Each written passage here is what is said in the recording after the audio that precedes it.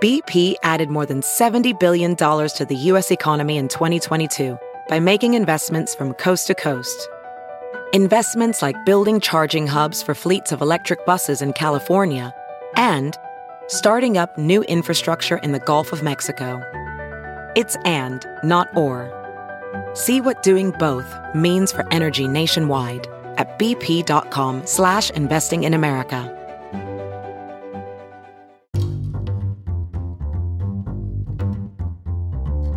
Hi, and welcome to the Josh Marshall podcast. This is David Tainter. Well, we made it. We are at the end of a grueling 2-week stretch of convention coverage, a lot of late nights among the TPM staff and for readers too, I suppose, who were following along. I'm joined by Kate Riga and Summer Concepcion. How is everyone holding up? Glad it's over. I agree. I can't believe it's over, but it's also like we're all very tired. Yep. So last night was obviously Trump's headlining speech delivered from the White House South Lawn. He had the White House South Lawn festooned with Trump signs as if it were kind of one of his own real estate projects. A crowd of about 1,500 people were packed together. There was a handful of masks you could see, but not that many. I think among Trump's cabinet of old white guys who were in the front row, Alex Azar, the HHS secretary, seemed to be the only person with a mask on. But there were a few sprinkled out throughout the crowd as well. The speech itself was relatively kind of straightforward. Most of Trump's greatest hits, Biden sucks, the economy's great, violence in democratic cities needs to end, just kind of a rehash of a lot of his common talking points. Kate, let's start with you. What over the last night, I guess, jumped out to you? Was there anything that left a lasting impression on you? Yeah, I mean, a lot of it was pretty business as usual, as has been for this convention, kind of the painting liberal cities as hellscapes type thing and continuing the fantasy of, violence will befall the country if Trump is not president, and hoping everyone forgets that he is right now. But the most glaring thing about the last night was his use of, the White House and then the Washington Monument as his backdrops. And there was a point in the speech where he, said, we're here and they're not, just kind of very gleefully trampling over this before really respected separation between the presidency and a political campaign. And then I thought the other side of that we saw last night is that, people are very well versed in protesting the White House. There are protests there every day, even if they're, small ones. So last night there were a lot of people downtown DC, just a few blocks from where I live, and they had various kind of concentric protests going on, and one of them was all about making noise to drown out Trump's speech. So you had a call to bring, foghorns and trumpets and stuff, and you could actually hear that intruding onto the broadcast, on C-SPAN and things like that. And then it concluded with some people who had been attending the speech getting, to hear Rand Paul tell it attacked, to hear other people tell it kind of just confronted by these crowds. And then all this kind of last week feels like it is built here in DC into this big protest that had been planned for months, but right now we have thousands of people streaming into the city for a march on Washington. So it does feel like a pretty jarring juxtaposition of kind of this Trump's irreverence about respecting his role as the president and not mixing it with being candidate. And then also these protests, which have exploded all over the country for various reasons, kind of coming into a focal point now in DC, which he so, gleefully used as his backdrop. So I think that's the kind of the imagery that stayed with me most last night. Yeah.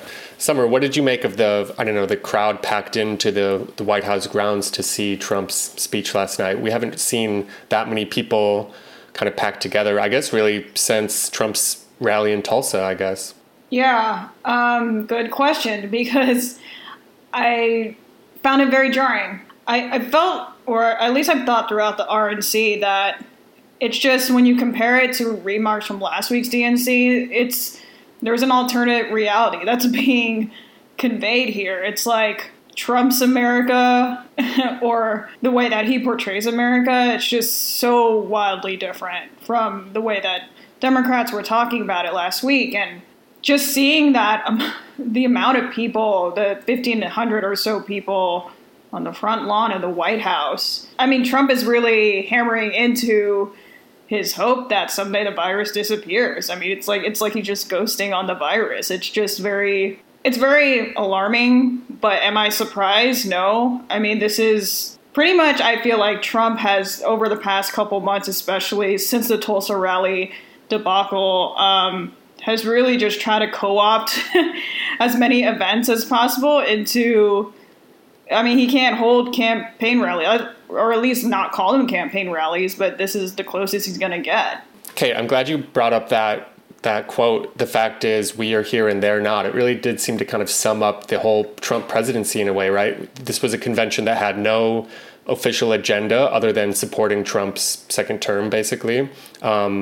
And it really just kind of solidified the sort of the own the libs approach to everything he does. It's not to, I don't know, make life better for Americans or to fix complicated problems or address racial injustice or anything like that. It's just like, we won and you didn't, and 4 years later, that's kind of all that's left. Right. And, you know, it's hard to gauge the effectiveness of conventions, first of all, before you've got any data on them. And second of all, just from our vantage point as, you know, political journalists, it's hard to have the necessary distance to know how much, you know, your quote unquote normal person even kind of watches or keys into what's going on. But if you just think about it on its, you know, base level, why are you holding this convention? You know, what are you hoping to accomplish? And I think for Biden and Harris, it was about reintroducing Biden and maybe introducing Harris to the American people. It was his chance to kind of make his case as a person. And I think we saw that the through line of the DNC was Joe Biden's empathy. You know, that was its thesis that underlied everything else. And then you would think, you know, we know Trump. We spent the past 4 years getting to experience his personality every day. So then you would think the point of their convention would be to show Americans that they have got a plan, or that they deserve another 4 years, especially while we're kind of sitting on this smoldering heap of, you know, economic devastation, pandemic, unrest, etc. And that is not at all, you know, what they delivered. And that's either because they don't have a plan, or because they think it behooves them more to dig in, you know, to have Trump, you know, make fun of Biden's touchiness from inside of the White House and have, you know, Rudy Giuliani rolling around in the aisles. Like, they clearly think that that is what they need to do to win, to fire up their base, to just, you know, have the McCloskey speak and just red meat for people who already like Trump.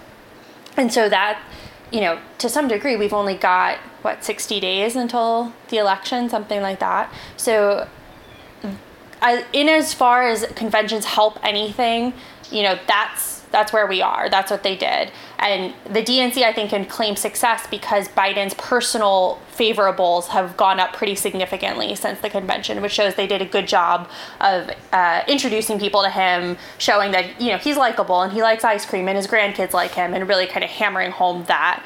And now for Trump, I think what remains to be seen is if he can effectively, you know, hijack the protests and make his base believe what he's been peddling for the past 4 days, which is that none of this is his fault.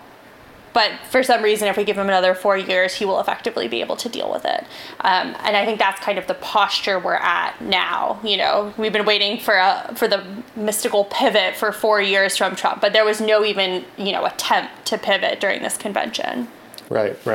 All right. Well, maybe we can end just by going around and talking about maybe the moment or the scene that jumped out most to us over this week of coverage, either a speech or a kind of video montage or, I don't know, political stunt. Summer, do you want to kick us off? Sure. I mean, this is in line with, you know, Trump's and really Republicans' whole gambit that Democrats are going to threaten our safety, threaten your lifestyle if Biden wins and all that. So I think one of the most laughable lines of last night, I would say, goes to Mitch McConnell. when he was lying about Democrats want to tell you how many hamburgers you can eat. I mean, it's just like one of the most absurd lines of the night. So that's something that obviously it's a lie. But I mean, it did raise brows and capture attention. So maybe that was just the point of it. Right. I guess that was a nod to the Green New Deal, right? And like methane emissions from cows and stuff like that. One of the kind of favorite bugaboos of the GOP. Kate, what about you? It doesn't have to be just from last night, but anything from over the week that has stuck with you? One of the funniest points that kept being returned to me was the speaker's insistence that Trump does care about people. Like you had, Kayleigh McEnany, however you say her last name, you had her give her whole very personal, very emotional story of getting a mastectomy. And the only way that Trump intersected in that story was that he called her once after she had the procedure. And like, that was the moment where we're supposed to be like, God, what a guy. It's like, well, yeah, that kind of seems bare minimum to me, and you had Laura Trump's entire speech was about, I too thought the Trumps were assholes until I married into their family. So it's just funny because that was kind of the whole, like I mentioned, that was the whole point of the DNC, was to show people who Joe Biden is. And they did it kind of through packages of, the little boy with the stutter who talked about how Biden had helped him. And the woman who operated the elevator at the New York Times, through more, subtle things like that. And then for the RNC, it was just like every speaker was contractually obligated to toss in a line about how, no, Trump does care. He really does. And then move on to whatever their speech was about. Right. Yeah, I think for me, I mean, the moment that stuck out to me from the week was obviously Kimberly Guilfoyle's speech, which will go down in history as one of the most kind of amazing and loudest moments of a political convention. It's hard to top that. Now. It's a meme now. Yeah, it seems like after that, every other speaker to follow kind of got the memo, like, hey, don't get gift or don't turn into shriek a at an empty room. Yeah, I saw her already. The arms outstretched, wide smile thing put on Melania's green screen dress last night. So things have really come full circle. Exactly, yeah. And I guess beyond that, it really was, other than last night, the White House being the backdrop for Trump's acceptance speech, it was really, I guess it was Tuesday night's use of the White House for a naturalization ceremony for newly sworn in Americans and the pardon ceremony. Just, these overt uses of the White House for Trump's campaign ends. I think that stays with me. And it's kind of, when you look at it as from front to back, just this unprecedented, weird, and just disturbing kind of scene, basically. But any final thoughts before we sign off for the week and try to get some sleep this weekend? And I don't know. I mean, I heard on another podcast this morning, there's 10 weekends left until the election. So I don't know. On the one hand, that doesn't sound like much at all. And on the other, I don't know. A lot can happen still. Especially in quarantine times when every day is akin to like 2 weeks. So right. That's the thing. We've been stuck in quarantine for almost 6 months now. And so 10 weeks, it's going to be here. That feels like tomorrow, honestly, to me. That's true. All right. Well, thank you for listening to our convention recap podcast. We've had fun bringing them to you, and we hope you've enjoyed them too. Let us know what you think. You can write in at Talking Points Memo. Let us know if you'd like more of these types of things or if you've had enough. Either way, it's fine with us. The Josh Marshall podcast is sponsored by Grady's Cold Brew. You can get 20% off your first order at Grady'sColdBrew.com using the promo code TPM. Kate and Summer, I appreciate you hanging in there for the last couple weeks and joining me over these podcasts. I hope you can catch up on some sleep this weekend. Yeah, you too, David. Yeah, thanks so much. Bye. Bye. All right, take care.